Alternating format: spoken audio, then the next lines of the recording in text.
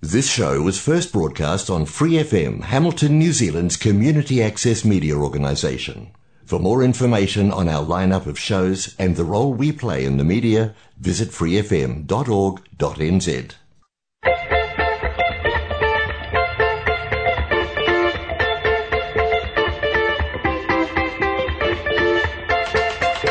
Namae, harime, kia ora tanakwe, Free FM 89.0, independent community media. Good afternoon, it's 20 to 1, I'm Bruce Scott with Mel Driscoll.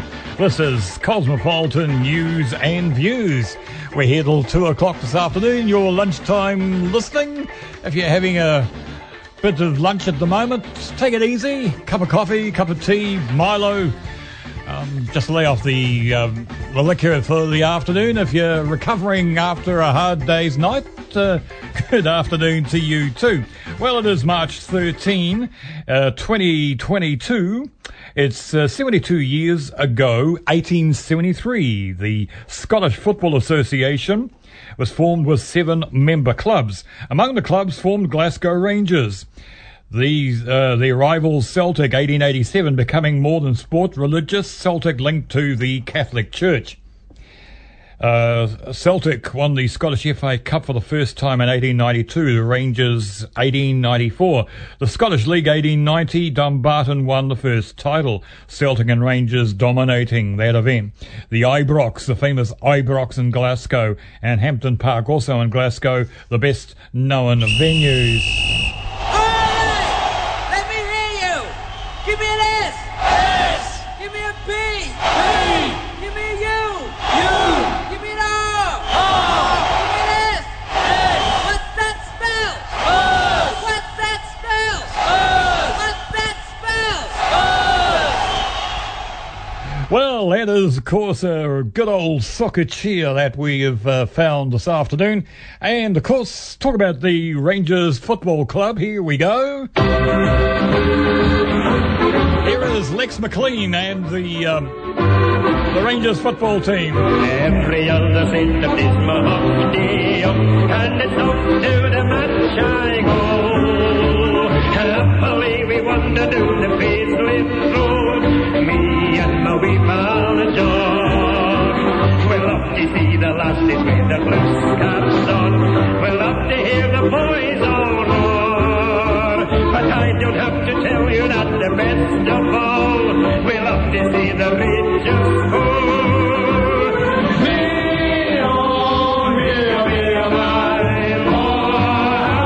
We love to see them die, we love to see the lasses with the blue scarves on. We love to hear the boys all roar. But I don't have to tell you that the best of all, we love to see the Rangers score.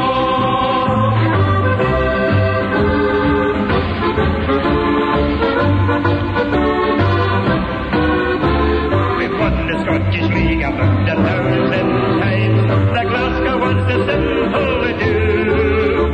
We gave some exhibitions in the Scottish Cup. We gave a Wembley Wizard to do. And when the Rangers win the European Cup, as we've done with everyone before, we'll gather round at Ibrox Park 100,000 strong and give the boys the Ibrox roll.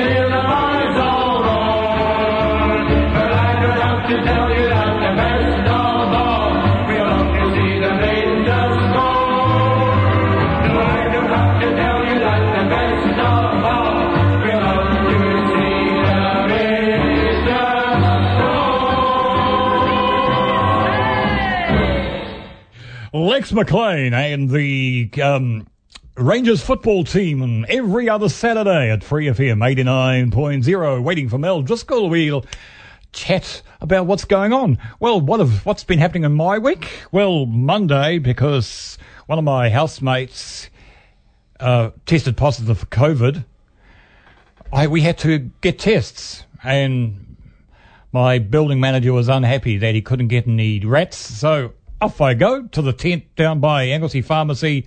Yep, had a test, 15 minutes later, proved negative. So I've been through that.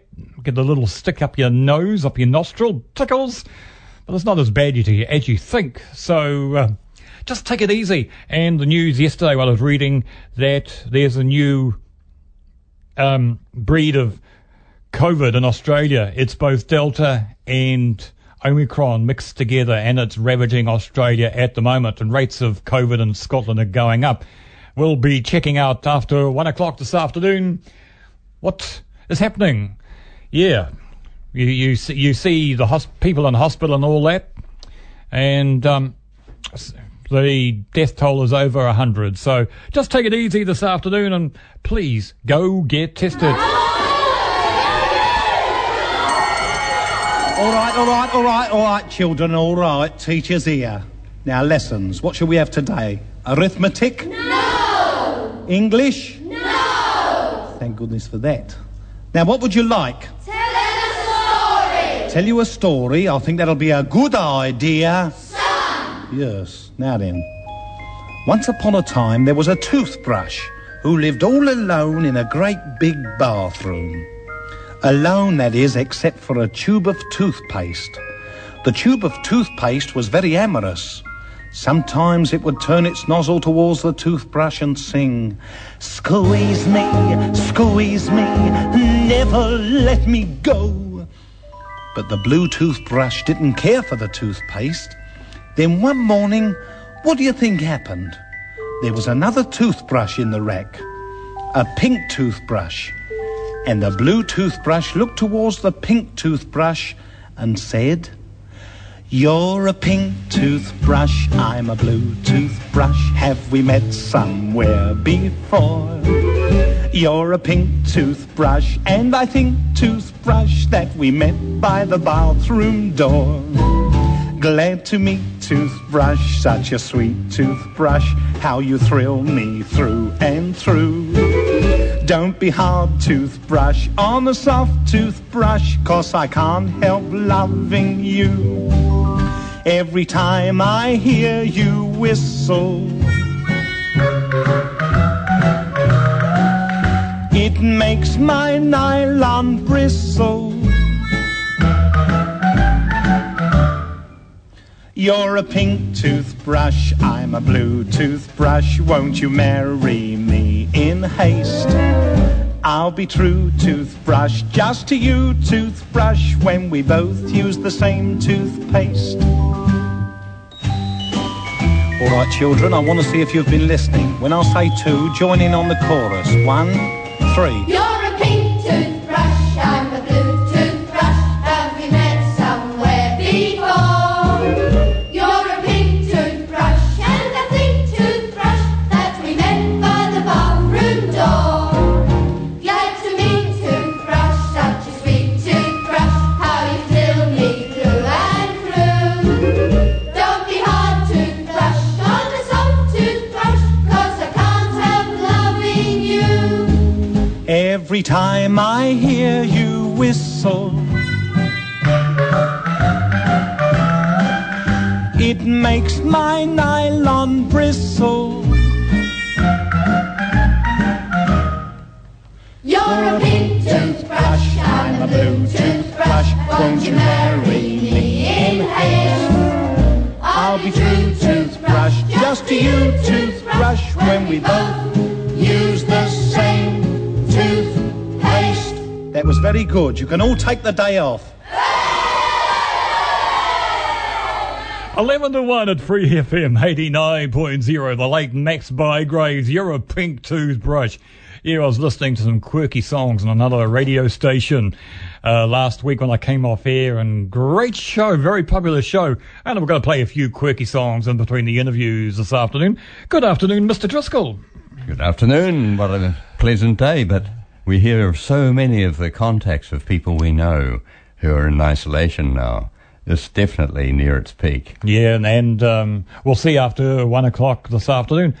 Yeah, a lot happening around town. We had someone got bashed on the expressway in the last couple of days, and just reading the court news before, and 2 brothers and a youth two brothers were sentenced to 5 years in jail this week for robbing the Aberdeen Superette. So are the crimes rates going up or going down? And have you ever tried and reach a police officer? Hey, I was looking at the YouTube version of this the other day, and I thought we'll play it today, being our quirky songs. Leroy Anderson on the typewriter.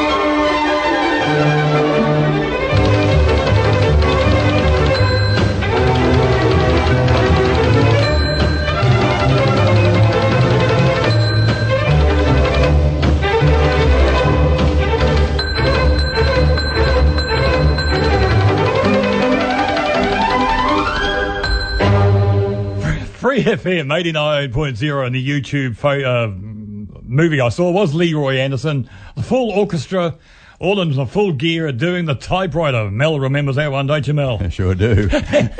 We're playing more quirky as we get through the afternoon. It's 8 to 1, our first guest. Alan Torreson. As homecomings kickstart the economy, tourists plan new travels, we revert to where we were before COVID-19. But is New Zealand's manufacturing industry tooled up, set to go? What do you say, Alan? Yes, hi, good afternoon. Yeah. Yes, no, but the industry, I'm involved with been involved with the industry for some years now, and the industry at present is probably overindulged in orders. Most of the manufacturers, there's only a small number in New Zealand now, but they've all got orders well out, in particular, like Leisure Line, which is one of the larger caravan manufacturers in New Zealand, or the largest caravan manufacturer in New Zealand. They've got orders out to a year and a half in advance, and likewise with the manufacturers of motorhomes. The scale of motorhome manufacturing has dropped off somewhat, but it's still very, very busy. When I say it's dropped off, I'm comparing it back to the heyday of your Maui, Brits, Kia motorhomes, Pacifica Rise, and that, when there's a good 1,000-odd motorhomes, or very close to it, being built with CI Munro and Ultra Hire, as well as the contribution that Kia were making up in Auckland and Trail Light. Yes, so, but at the moment, no, the industry is very, very capable of keeping up with the demand, with the exception of the fact that people may have to wait. The other point being is that there are many, I guess, thousands of motorhomes in New Zealand now. Many have gone into private ownership over the years, ex-rentals and that. And some people are actually hiring those out for tourists as well. It's like when you can swap a batch or whatever. They're doing something very similar to that with some of the motorhomes and that now. But I know the rental companies have had a big downturn with COVID. It's been quite catastrophic for all of them, and there's been a lot of vans parked up. Yeah, with COVID, of course, wasn't it when we had the first outbreak? They put all the people with COVID in motorhomes in the middle of Alexandra Park in Auckland?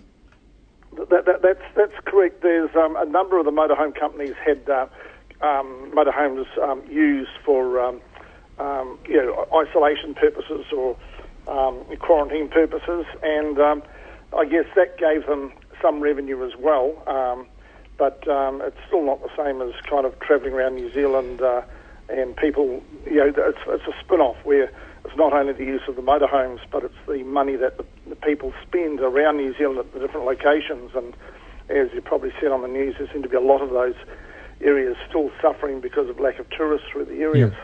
Yeah. And of course, another thing too, wasn't it a company that had very bad messages painted on some of their vans that got them into serious issues?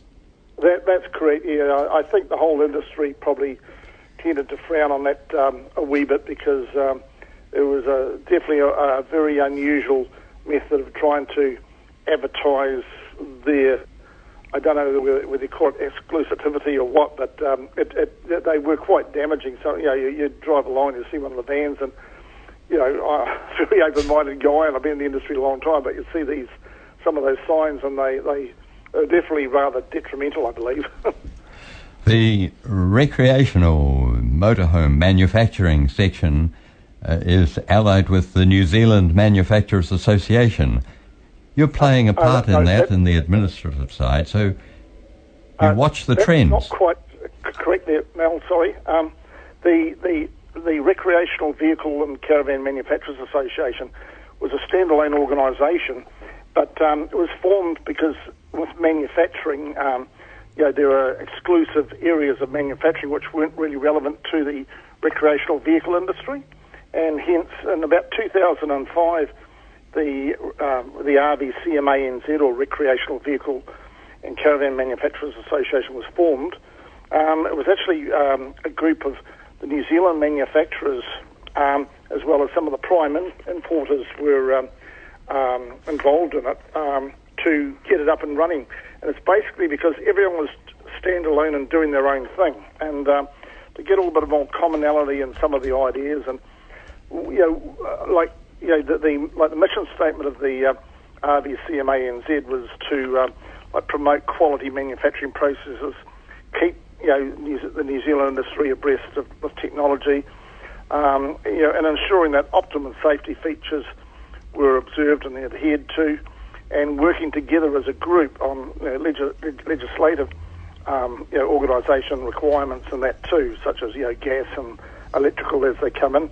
And also, to form common goals with some of the recreational vehicle and caravan manufacturers associations overseas, like in Australia and that.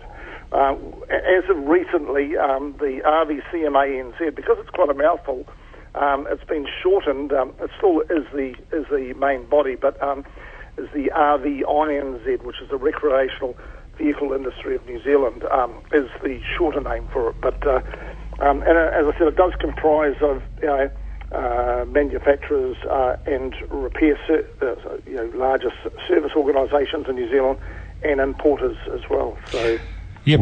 Wherever we find factories in New Zealand, we imagine, Alan, the manufacturing process relies a lot on imported components, without which we grind to a standstill. Yes, it's going to be. It has been a challenge, and it's probably going to continue to be a challenge because we've been affected by COVID and also shipping problems too, as you've probably heard about over the last year or so, about the amount of boats that are actually held off the main shipping ports in New Zealand waiting to dock to unload their containers because of backlogs there. And, they've got issues with staffing and that there as well. But that has also influenced some of the international shipping companies as well on, they've either upped the rates to New Zealand, which, all shipping rates seem to have gone up. And the other thing is that the frequency has dropped off because I think that they can't really afford to have their ships sitting for, basically weeks on end offshore waiting to be unloaded, whereas to a lot of other ports around the world they can get in and get out, and it's pretty straightforward. So components coming, we get them out of the United States, China, Europe, Great Britain, Australia, and all those places are experiencing their own problems in manufacture, whether it be COVID in the factory affecting their production rates or the ability to have things shipped out. I mean, even in New Zealand at the moment, as a manufacturer, if we've got a customer in the South Island wanting parts. Some of the shipping delays now, just from, for example, Hamilton to the South Island, some of them can be a couple of weeks, whereas it only used to be a few days. And it's just the freight companies, courier companies, are all having staff shortages as well. And there's also the influence of the cost of fuel, which had already put up freight rates for most carriers as well. So there are challenges ahead, but I think most manufacturers have been trying to plan ahead and have been carrying and importing a lot more stock to ensure that they can keep ahead, because obviously it's quite disastrous if a manufacturer happens to run out of parts, and it means that a vehicle can't move up the production line because of something relatively basic and it can't be finished. You end up with a situation where you're clogging the factory with vehicles, you've got staff that can't work on them, and so there's a number of variables that actually come into it. But I think the industry, the way it's approached at the moment, is with the importers of RV parts, they've been looking ahead at what their customers need and require, and they're doing everything they can to ensure that there are no shortages. But everyone's facing the facts. Inevitably, there will be shortages, and we've got to look at alternatives. So, yes. Yep. Free FM, it's 1 o'clock.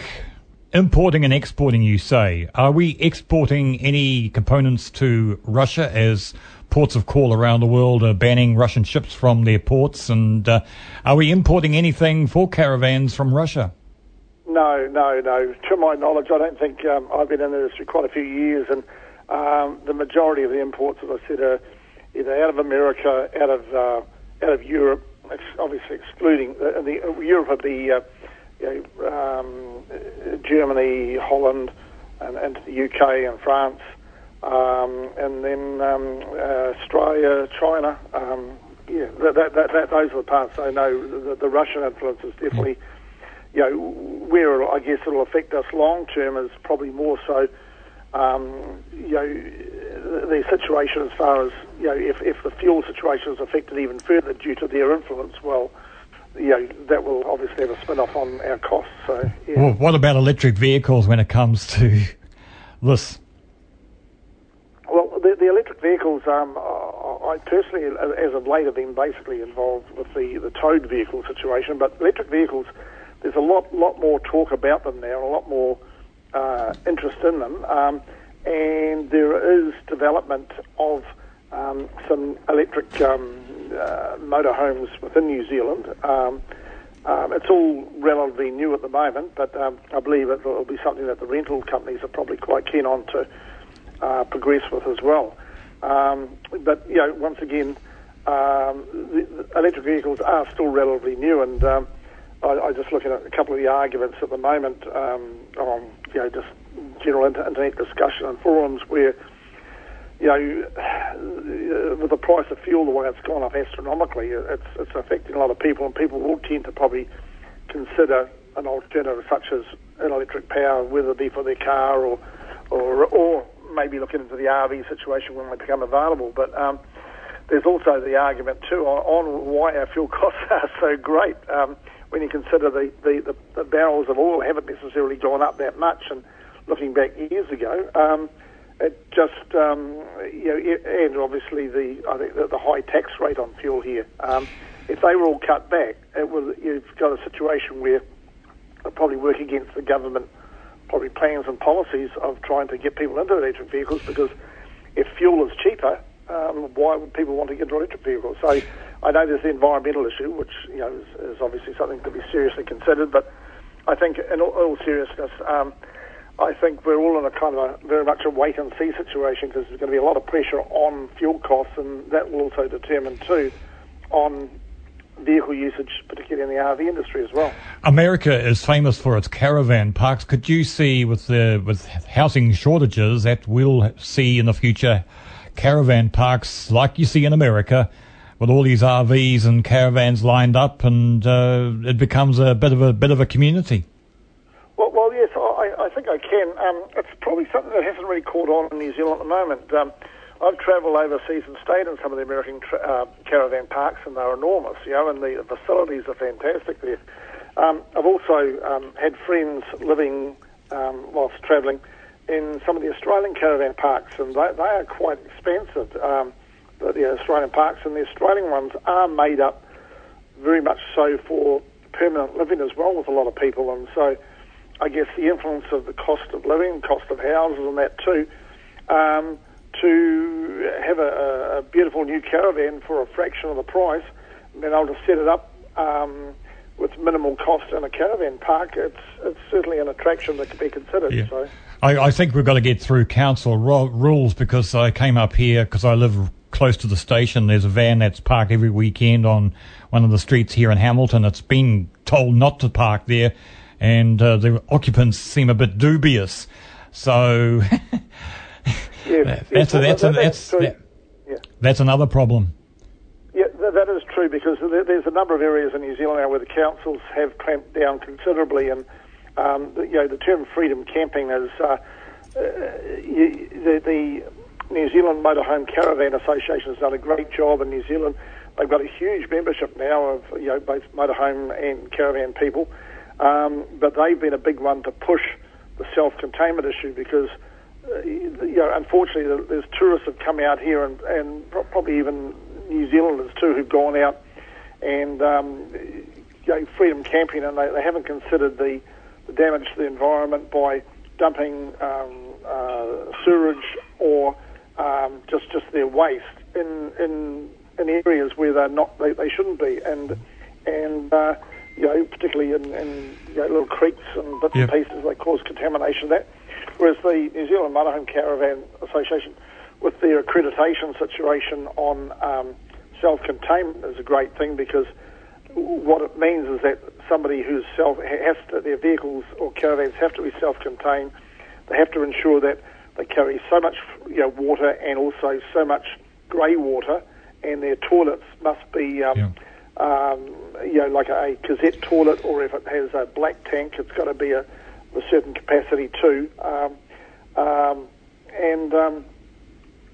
That way, basically, with a cassette toilet, it can be removed and emptied down a normal toilet system and flushed, and you're not contaminating the environment. I think there's a few issues coming up in the future, because there's some government announcement about curtailing there's lots of people have converted vans into caravans and motorhomes very successfully, and there's a portable toilet, they call them a porta potty, which has its own reservoir of water inside it, and it has a removable tank underneath, which has waste in it. And there's concern about some of these people been going out and just dumping their waste here, there and everywhere, whereas they're exactly the same as a permanently inbuilt toilet, which has a removable cassette. For an unscrupulous person, they could end up dumping that waste anywhere. That's what the idea is, to come down hard on those people who are abusing the situation and spoiling it for all the others. That's what happened at the recent Wellington riots. You saw these motorhomes blocking the streets, and then you hear reports of these people were dumping their waste down the wastewater. Yes, no, that's right. That's true. There's, once again, it's an abuse of, the use of the facilities and the environment. I mean, look, there's been toilets in caravans and motorhomes for years, and generally, the greater percentage of the population using them respect and use them correctly. But it's just, you end up with a situation where, some people decide to, as with anything, they don't. That they're lazy. It's just like throwing your rubbish out of your car onto the street rather than finding a rubbish bin, that sort of thing. And, they do tend to spoil it for a lot, and it tends to bring about more and more, constraints for everybody. Spoiling it for the people who could be law-abiding and benefit from those facilities. You certainly bring a wide perspective of that industry, but there's another that you've been connected for probably half your life, 25 years. In aviation? Yes, no, certainly a few years there, yes. Sometimes I've got to sit down and think, how old I am, because for all the things I've done, I should be about 150 years old. That's it. You burn the candle at both ends, Alan. Yes. Yeah. So I've been in the RV industry for many, many years with C.I. Munro, general manager's company called Serrada up in Auckland. We were a major importer and what have you of caravan parts and supply into New Zealand to all the manufacturers then. And I've also been involved with Leisureline Caravans as well in Hamilton. But prior to that, my life was 25 odd years in the aviation industry. Now, do we come up against the government regulations here? Have you been exporting Sputniks? Yeah, no. I've been avoided that, yeah. I've been a little bit remote from I've always had an interest in keeping in touch in the aviation game, but because I'm not actually working it at the moment. But I did have the pleasure of working with New Zealand Aerospace. Well, it started off as Aero Engine Services when I was a young lad. I had two ambitions in life when I left school. One was to learn to fly, and the other was to get a motorcycle, and I managed to get both. So. But I joined Aero Engine Services as a young man, making parts for air tours and the Air Trainer, which has just celebrated its 50th anniversary. It's been quite a big thing with... when it comes to aircraft, is there still any action out at Ruakahira Airport? Sorry, can you say that again? Is there still any air action out at Ruakahira Airport? Yes, there is. Unfortunately, New Zealand Aerospace changed. Aero Engine Services became became New Zealand Aerospace, where the CD4 and Fletcher production was running, and then later on it became. It actually got into financial difficulties and ended up became Pacific Aerospace, and I think Pacific Aerospace has had its little trials and tribulations over the years too. But there's a new company purchased Pacific Aerospace. Pacific Aerospace, so that their plan is, I believe, to continue the build of the Crescos, and I assume the support of the CD4 Air Trainer as well. So it could maybe recover the success of earlier aircraft like Fletchers. It'd be great to see it happen, because I'm a firm believer of retaining industries and skills within New Zealand. I think over the years we have lost a lot. In our car manufacturing places, the assembly plants they used to have down in Wellington, what have you. But those sort of things, I think, is essential to us, especially as we get into more challenging times and embargoes and things not coming to New Zealand. If we've got the ability to make things here, well, I think it's a huge asset, and along with the associated skills with that too. We've got to remember Sir Aussie James. I had the pleasure of going around field days with him one day, and we had a very long chat. What a gentleman. Yeah, Aussie was as you said, he is a gentleman. I liked Aussie. I got on very well with him. I went to went to an aerial agricultural conference in Queenstown, and we sat together and spoke about a lot of things in the history of the business and down there. And he's always willing to say hi to everybody, no matter who they were. Always had a cheerful face on him. A very nice guy, Aussie, and he did a lot, building up James Aviation originally. James Aviation's building, and some of the staff actually got absorbed into Pacific Aerospace as it grew, and the hangar that they've got, the original James hangar, is now actually under Pacific Aerospace. So, well, the technical capacity of aircraft is one thing, but marketing is another, and those good public relations that you're referring to go a long way. For a little country, punching above our weight, in the case of the Royal Thai Air Force, they heard about our aircraft. Well, during my time, I moved from engineering into sales and marketing and supply, and one of my functions was to deal with the Royal New Zealand Air Force, the Royal Australian Air Force, and the Royal Thai Air Force with product support of the aircraft. And then later on, I was actually involved in the promotion of the aircraft themselves to the Royal Thai Air Force, and I had the privilege of going over to Thailand and meeting with the Thai Air Force and going out to one of their big bases and doing a presentation on the CT-4E air trainer, which was a fantastic aircraft. It was basically a big brother to the standard CT-4, and it had gone up from 200 horsepower to a 300 horsepower Lycoming engine. And so whereas the CT-4, the standard CT-4, was a great aeroplane to fly, with the extra horsepower, you basically just pointed the nose up and you went there, And I always remember, a lot of the Thai Air Force pilots who'd done a lot of flying there themselves, and they asked, about the CT-4.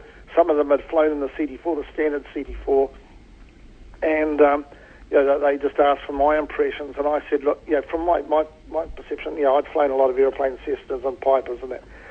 But I found the CT-4 air trainer was incredible, particularly the E, because of the power it had. But for me, when I got into it, it wasn't like sitting in an aeroplane. It was actually the aeroplane became an extension of your body, and it was an amazing feeling. There's a couple of motorcycles in my life too I've come across with exactly the same feeling. You don't sit on them, you actually become a part of them. And the CT-4 air trainer I found exactly like that as well. So that might apply to some of the aircraft, especially fighters, that turn up in the wings over New Zealand. Sorry, what was that? I missed that. Just a bad line. Wings over New Zealand. That yes. came to be one that would show the paces of aircraft that had been designed and proven, so much so that they're still flying. Yes, that's right. Yes. Dave Homewood is the man behind Wings Over New Zealand, and he does some amazing documentaries and interviews on aviation within New Zealand and abroad, and just some of the history of some of the aircraft we've had, the people who've been involved in it.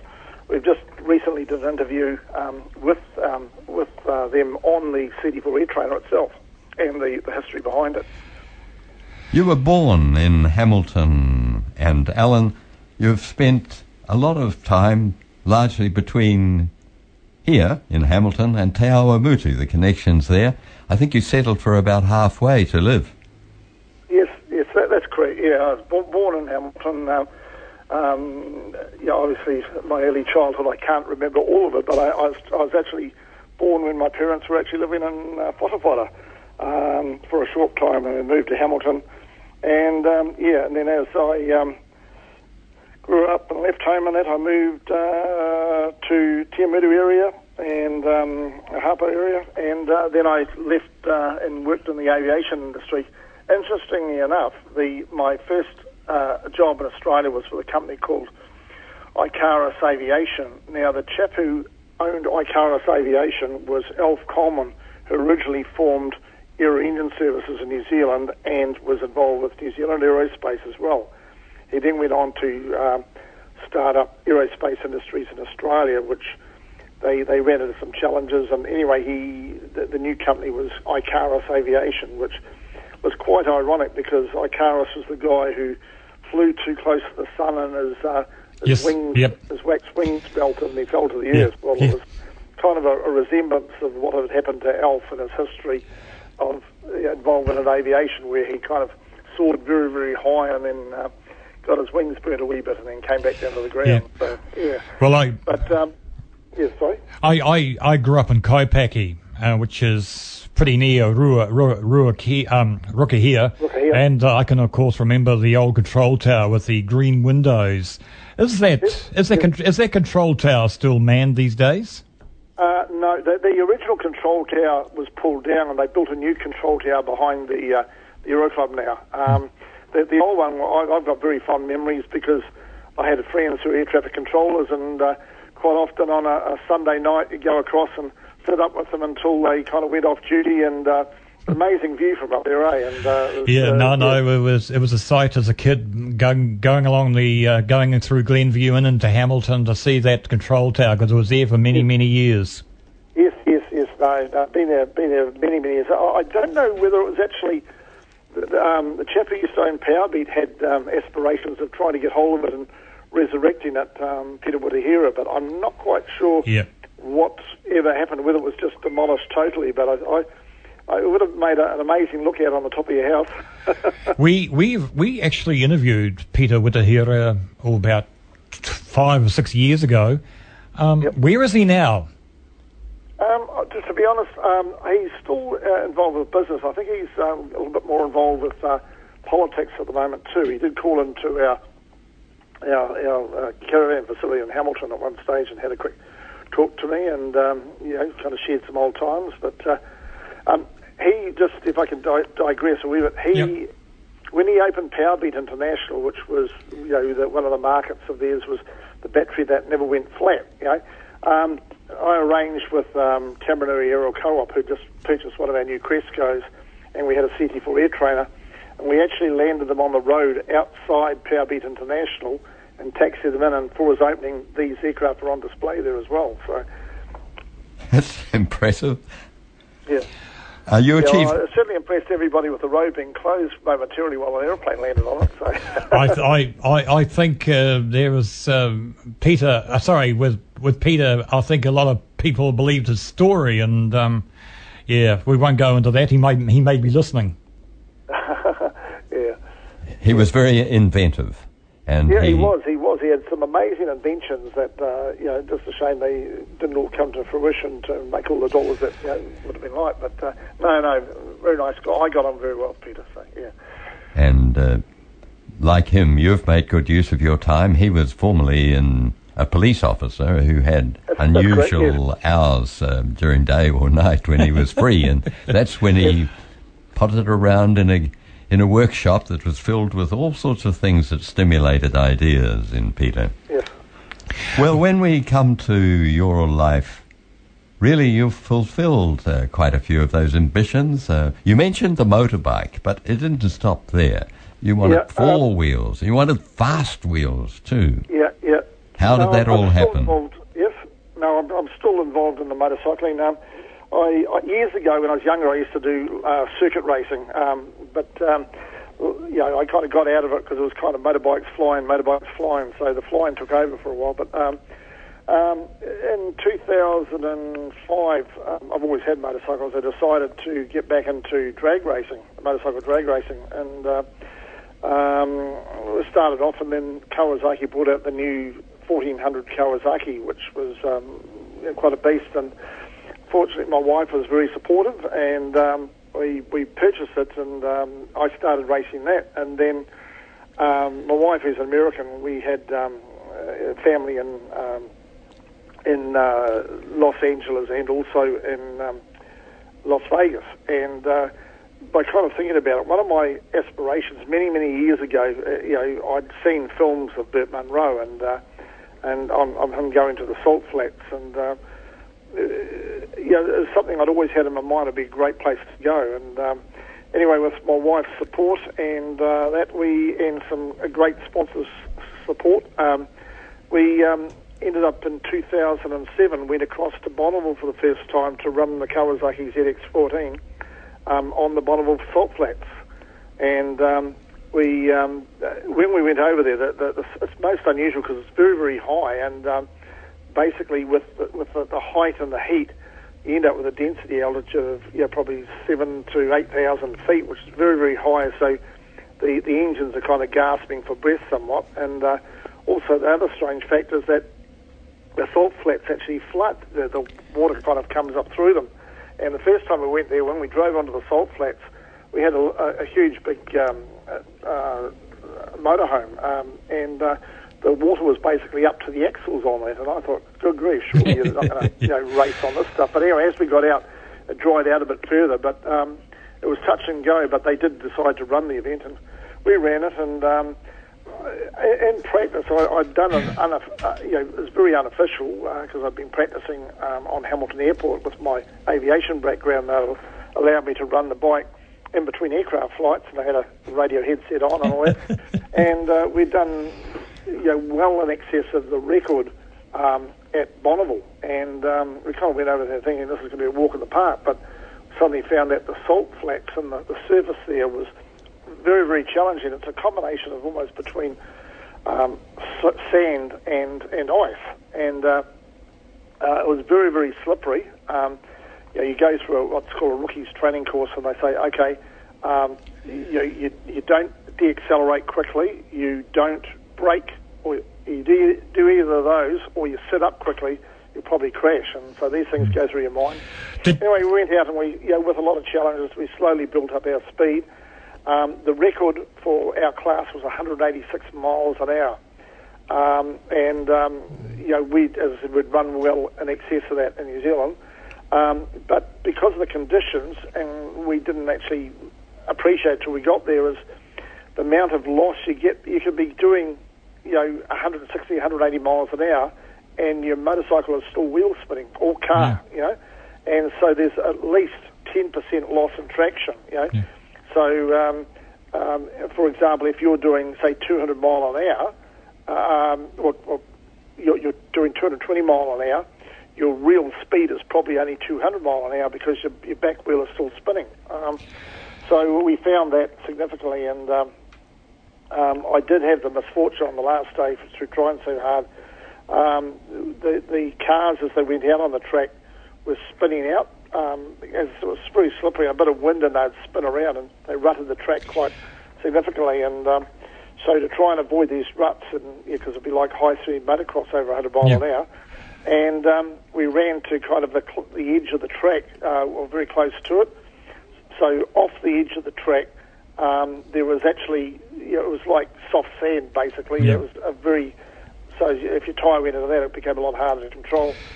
Anyway, I was running on my last run at Bonneville there, and we're around the 180 odd mile an hour mark, and I hit something which I believe was a tear-off visor off one of the other riders.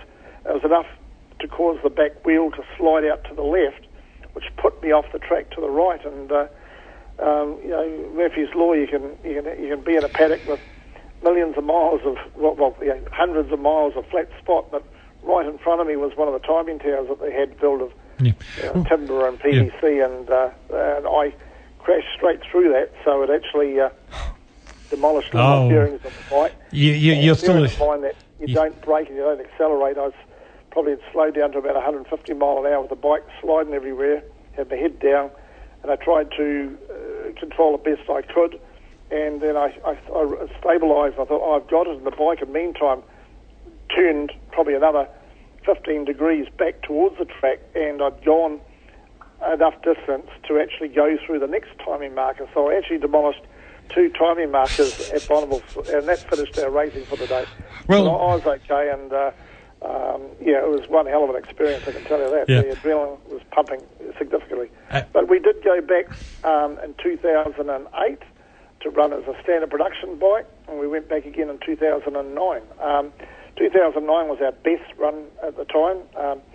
Unfortunately, the records in between times had gone up to just over 200 mile an hour in our class, and we were 198.702 miles an hour with the back wheel doing 230 miles an hour. So that was our experience there. And then back to New Zealand, I've been drag racing around New Zealand. I always try to run the national series, and I've kind of lost count, but I've probably got about roughly 10 national number one titles over the years with the drag racing, and I'm still participating. This last year and this year have been quite challenging with COVID. We've been handicapped somewhat. We can't, we're fellow competitors around New Zealand, we're able to travel to the South Island. Our Waikato and Auckland areas were locked down. We weren't able to travel, so we lost some 50 points just not being able to travel. So I was sitting in, I believe I'm sitting in 4th place, and I was sitting in 4th. If I had been able to travel just for the sake of travelling, probably would have put me in the 2nd place. But these things happen. I always had to try us, and but it's a great sport. Running in the drags, I run modified bike. I have run competition bike, and you tend to there's great camaraderie amongst all the racers, car drivers and bike drivers and that, and it's a good sport, and it keeps me useful. I've got plans to be doing it when I'm 100 years old if all goes well. Good on you. Hey, are people still attempting land speed records in New Zealand, Alan? Yes. That's another part. At Reparoa, there's Gowdy's Road, and we have an organisation in New Zealand called Land Speed New Zealand. And just last weekend, they ran an event. I'd normally like to try and participate in it, but unfortunately with the drag racing, it was crossing over, and there's a different configuration for your bike for drag racing than there is for land speed racing. And the National Series meant a lot to me, so I was kind of in that configuration rather than for land speed. But anyway, we went down to the land speed racing and supported them. We, as myself and 3 other friends, went down. We did the tech inspection on some of the vehicles prior to them going out.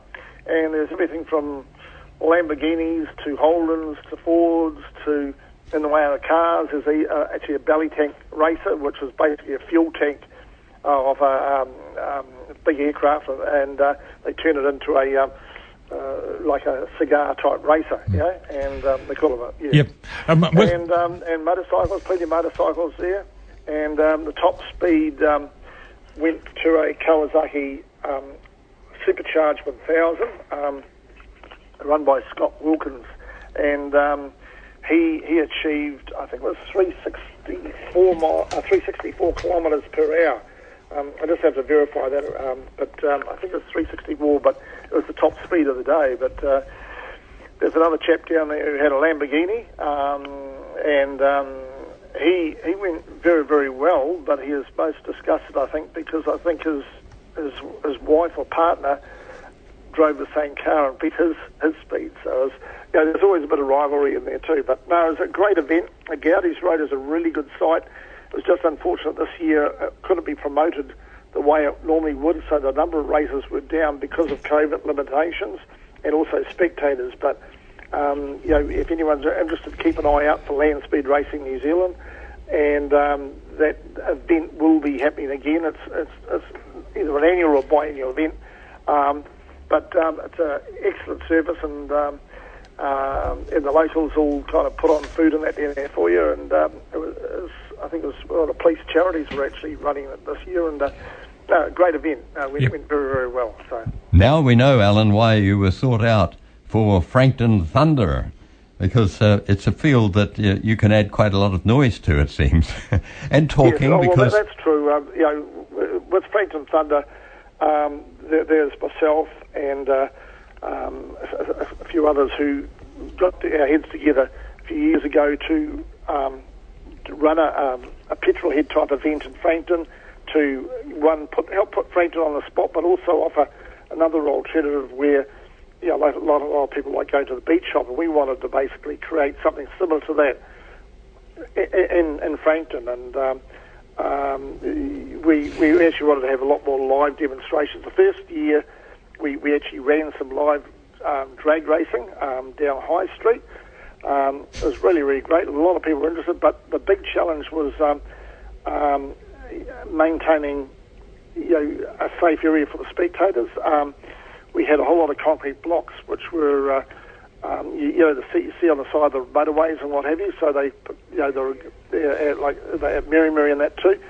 And we had some of those the first year, but unfortunately the machine, I think they weighed 5 tons each. The machine that was moving them broke down part of the way through the process, so we had to replace the balance with water-filled plastic barriers, which, yeah, they're fine, but we really want something a little bit better. So maybe in time to come we might look at that again, because people like smell and noise and that too. So, but Frankton Thunder has grown. We've got the military reenactors involvement, military collectors involvement. We've got hot rods. We've got different brands of cars like the Mustang Club. We've introduced, there's been burlesque, steampunk. The steampunk has actually grown very, very well, and those who participate with the steampunk side have really, really enjoyed it, and it's getting bigger and better. Each year there's more and more interesting items there. So yeah, they also have the little the Miss Frankton Thunder beauty show. So they kind of have their photos taken with some of the top cars there and that. And Yeah, and we live bands. We normally run 2 stages with live bands and that, and it's all been just gold coin donation, and our support charity has been St Vincent de Paul. We could probably do a lot better in the way of raising more funds if we could control the people coming in and actually making sure, even if everyone did give $1, but there's probably a lot that come in and don't give the $1, but at the end of the day, it's a community and charity event, and also it combines with a toy run that comes in from Cambridge, with cars and bikes, and they bring in toys for St Vincent de Paul as well. So it's a great event. Sadly, last year was canned because of COVID. This year, to be honest, I think it's about today we should actually be all out at feet and trying to make a lot of noise, but and it unfortunately was canned again this year, so it looks like we could have a 2-year break before we get it going again. But all of the organisers are very, very keen to get in and get it going again, and we just hope we can get this COVID put behind everybody and just move forward. I've got the new rates of COVID coming up in a second, but your love of motorbikes and motor racing is tempered by the idiots who use Rukahia as a drag strip. Sorry, I missed that. What was that? I'm just saying your love of motorsport is tempered by the idiots who use the road on Rukahia to go drag racing. Oh, right. No. Unfortunately, there are a few people who have, it's a shame that if there were a few more strips or burnout pads or whatever, they could do it under a control situation where they don't, upset anybody, it'd be fine. But unfortunately, they tend to go out to a country road and do their burnouts and harass, I think, some of the locals at times, and it's not that's a sad part about it. But the idea behind the sports that I'm involved in is to get people off the streets, have their fun, and have it off the on the track, not on the road. So, And one case out in Rukahia, one of the local residents went out and fired a few shots off at them, and sadly went to court. So I saw something about that on. I did hear about that on the news and community news, and that. It's sad, but I mean I guess it's one of those things where somebody's got so frustrated, or they've been threatened, or whatever. It's sad if it gets down to that, but I think there are opportunities and there are locations where if they approach the right people, they could quite possibly get access to facilities like you've got Mystery Creek down there, Hampton Park. Most of them seem to like doing the burnouts, and going by Lamarck's, I see on the road round the Harper Rukahia area anyway. But, my God! If you were back in your teens, Alan, you'd be with them. I was always conservative. I behaved myself, I believe. So that's why I went to the track at a young age. So Hey, Alan, it's been a pleasure speaking to you again, mate. And I hope one of your dreams one of these days is go to the TT races on the Isle of Man. Yes, I'd love to, but I believe they've actually cancelled that this year, which, not that I was planning to go, but it is sad. This is once again another one of those effects of COVID, which is very, very sad. But yes, that could be on the agenda as well. But there's a lot of aspirations, A man of many talents. Thank you, Alan. Okay, Alan Torres. Cheers. Bye-bye. Thanks for talking. Cheers. Bye. Okay, Bye-bye. Hey, great man. And, I was in court that day when that man got sentenced for firing the rifle off at the boy races. Hey, you've been waiting for this, and the news is that we've just got to go back a one. 8 people with COVID have died in the latest announcement, while there are 14,494 community cases, with 896 in hospital and 18 in ICU today. The Ministry of Health has reported this is down from yesterday. So fingers crossed. Of the deaths announced today, 3 people were in their 60s, 1 in their 70s, 1 was in their 80s, and 3 were in their 90s. So 8 people in their 60s to 90s have died. 2 were male and 6 were female. Previously, 7 deaths were reported Friday and Saturday. There continues to be a drop in overall case numbers. The ministry said for 4 days last week, case numbers over 20,000 a day were reported, falling to 18,699 yesterday and continuing with 14,494 today. So there has been a drop in community cases.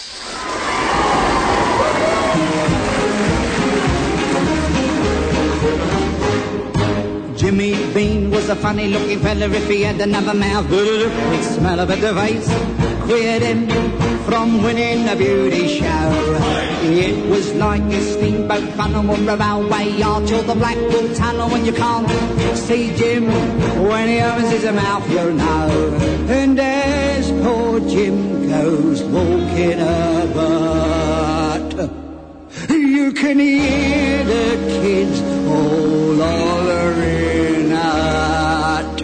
What? What a mouth, what a mouth, what a north and south. Blimey, what a mouth he's got.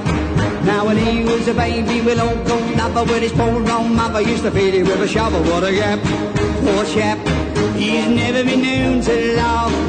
If he did, it's a penny to admit that his face would fall in half.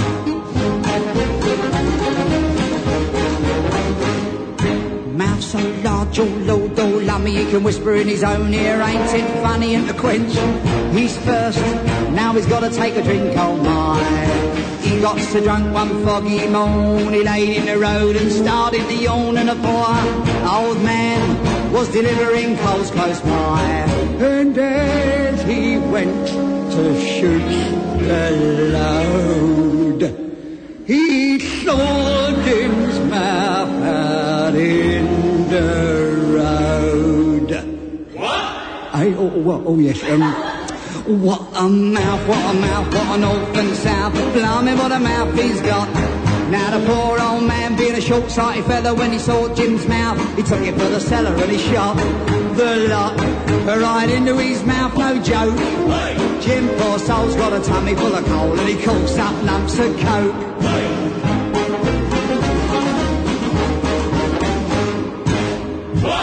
Hey, what? Oh, blimey, I thought it was all over. Oh, yes. What a mouth, what a mouth, what a north and south. Blimey, what a mouth he's got. Now the poor old man, being a short-sighted fella, when he saw Jim's mouth, he took it for the cellar and he shot the lot right into his mouth, no joke. Jim, poor soul's got a tummy full of coal and he coughs up lumps of coke. Oi!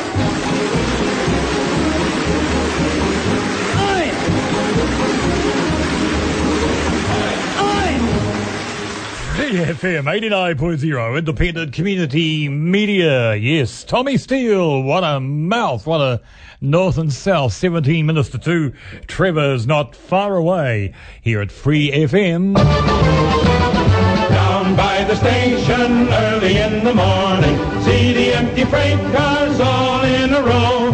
Hear the station master shout, load her up now, load the train and off she'll go. Have you loaded on the coal? Yes, we've loaded on the coal. Oh, down by the station early in the morning, hear the station master loading up the train. Have you loaded on the trunks? Yes, we've loaded on the trunks. And the coal? And the coal. Oh, down by the station early in the morning, hear the station master loading up the train. Have you loaded on the cows? Yes, we've loaded on the cows. And the coal? And the coal. Oh, down by the station early in the morning, hear the station master loading up the train. Have you loaded on the pigs? Yes, we've loaded on the pigs. And the cows? And the cows. And the coal? And the coal. Oh, down by the station early in the morning, hear the station master loading up the train. Have you loaded on the ducks? Yes, we've loaded on the ducks. And the pigs? And the pigs. And the cows? And the cows. And the coal? And the coal. Oh, down by the station early in the morning, see the loaded freight cars all in a row. Hear the station master shouting all aboard now. Chug, chug, toot, toot, off we go. there we are. Well, for all you train fans, down by the station early in the morning. We don't know what's been happening at the Hamilton Railway Station this morning, but we've got a person looking through the window at us, and and of course Dwayne is here. Afternoon, sir. Yeah, good afternoon. How are you? It's good to see the sunshine weather out there. Don't you make it go away. Oh, I try not to. What are you going to talk about? Previously, when I said to you guys about the stolen vehicles and all that, over the weekend there was about 38 cars got stolen over 2 nights. From which part of the city? From Frankton area through to Dinsdale, over Horsham Downs, around that area. Oh, well, with all these stolen cars, I wonder if some of these owners have got on to the police. I wonder, how long does it take to get the police to look into it? It doesn't take them that long. Once the vehicles get picked up and get taken back to our yard, straight away that the police do a fingerprint session and everything, and then it's up to and then the owners get a hold of the get a hold of the insurance company, and then from there, if it's been written off, the insurance company writes it off. Oh, of course. So these cars that are stolen, are some of them used for crime? Yes. What's the most favourite car for doing a crime, say a ram raid?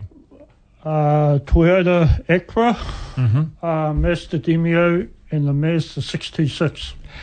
Yeah, no, I know a lot of businesses I see on Victoria Street have put up bollards outside their stores to stop these ram raids, like the camera shop and other shops throughout the city.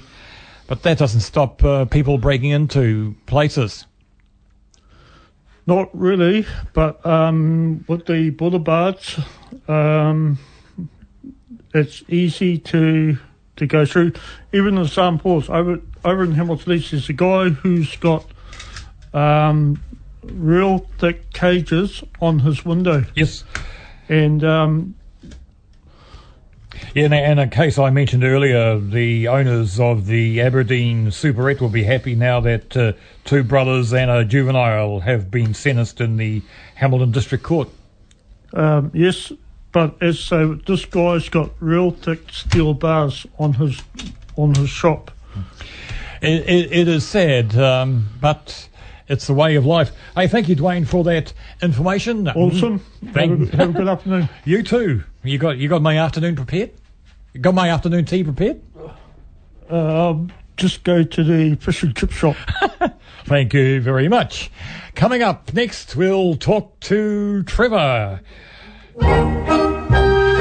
Talk about quirky songs. Here's Frank Sinatra and Eddie Hodges. Next time you're found with your chin on the ground, there's a lot to be learned. So look around. Just what makes that little old ant think he'll move that rubber tree plant? Anyone knows an ant can't move a rubber tree plant, but he's got high hopes. He's got high hopes. He's got high apple pie in the sky hopes. So anytime you're getting low, instead of letting go, just remember that ant. Oops, there goes another rubber tree plant. Oops, there goes another rubber tree plant. When troubles call and your back's to the wall, there's a lot to be learned. That wall could fall.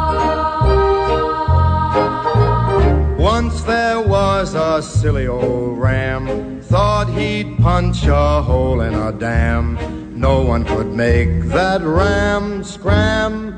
He kept butting that dam 'cause he had high hopes. He had high hopes. He had high apple pie in the sky hopes. So anytime you're you're feeling bad, instead of feeling sad, just remember that Ram. Oops, there goes a billion kilowatt dam. Oops, there goes a billion kilowatt dam. High Hopes, Frank Sinatra and Eddie Hodges from the movie A Hole in the Head. Yes, it's 10 minutes to 2. Good afternoon, sir. Good afternoon. I thought I'd talk about the Ukraine. Yes. Everybody knows a lot about what's going on there.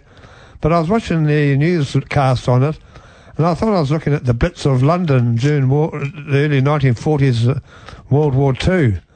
The rubble everywhere is a cross between that and an earthquake. And I felt so sorry for the civilians there, particularly the old and that, and they're very young, trying to escape the barrage of bombardment, not knowing where their destination was going to end up, going into the unknown, dark, uncertain future, not knowing the house their home left behind is left standing. These are the tragedies of war. But does Putin realise what he's doing? Well, we've been talking off air. Is he another Adolf Hitler? Yes, well, this is another thing I think I might put to the public. There's the question. What's the difference between Hitler and Putin? The answer is the hair and the moustache. Everything else is pretty identical. Yeah, no, I was listening to former Auckland Mayor Henderson out west of Auckland, Sir Bob Harvey, this morning, and it seems that Putin was in New Zealand at various times. Early, when he was a KGB officer, and he was at various venues throughout Auckland at one time. Oh, that's interesting. Yeah, he was in the KGB, and Donald Trump says he's a highly intelligent man. Well, I would take what Trump says with a grain of salt. There's intelligence and intelligence, I guess. Oh, but I have to say this, and others will agree with me, that Trump is an idiot. Well, it's a wonder he got elected, when I think of it, as a clown show from start to finish. Anyway, what's been happening in your life this week? Not a great deal's been happening, but apart from doing a bit of artwork. Mm-hmm. But I was thinking about today's program, watching the news items, and there's so much information people can talk about, but not living there myself, I can only imagine the atrocities for the civilians trying to escape, get over to Poland and whatnot, and they're right in the middle of winter, just a shirt on their back virtually. Yeah. I saw that young child in the middle of the road with no parents or no guardians, and that's another sad.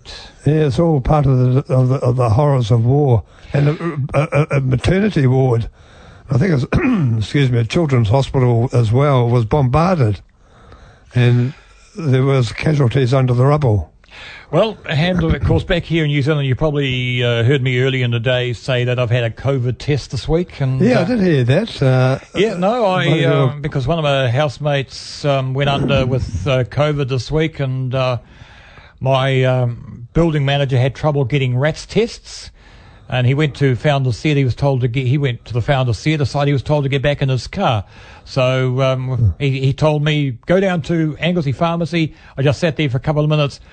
Good guy, very funny guy, and he came over and did the test, and then 20 minutes later he texted me and said, no, you're negative, so onwards and upwards, that's why I'm here today. But I'm fearing that where I live that there's going to be more COVID cases, because some of my housemates are not behaving themselves at the moment. So, yeah. Close contacts and whatnot. It is.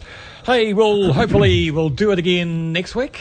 Again, thank you for coming in this afternoon. And a footnote from last week.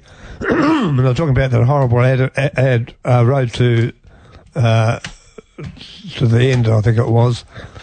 What it was, the ad's about is by 2050 there'd be no fatalities on the road. How ridiculous! The population would have gone up by a third by then, and humans being as they are, there's going to be idiots always on the road. Causing accidents and fatalities. I hope somebody gets on to the Advertising Standards Authority, because that ad could be misleading. Well, they're making a comedy out of it, basically. Yeah.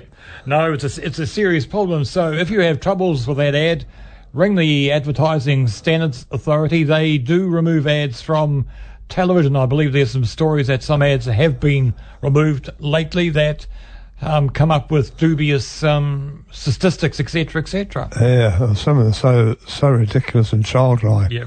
Hey, we'll do it again next week, and enjoy the rest of your week, and we'll meet outside. Yeah, that's right. We'll meet outside in the afternoon. It's a beautiful old mild day in the city. That's right, and like gentle breeze. Anyway, we'll catch you shortly. We'll leave you with the Highwaymen. Michael row the boat ashore to end our show with quirky songs this afternoon. This was One UK and One US back in 1960. Even learned the song at school. We'll take you out to Harmony Waikato. See you, folks. Michael row the boat ashore. Hallelujah. Michael row the boat ashore. Hallelujah. Sister, help to trim the sails. Hallelujah. Sister, help to trim the sails. Hallelujah. Michael row the boat ashore. Hallelujah. Michael row the boat ashore. Hallelujah. The river Jordan is chilly and cold. Hallelujah. Chills the body but not the soul. Hallelujah. Michael row the boat ashore. Hallelujah. Michael row the boat ashore. Hallelujah. River is deep and the river is wide. Hallelujah. Milk and honey on the other side. Hallelujah. Michael row the boat ashore. Hallelujah. Michael row the boat ashore. Hallelujah.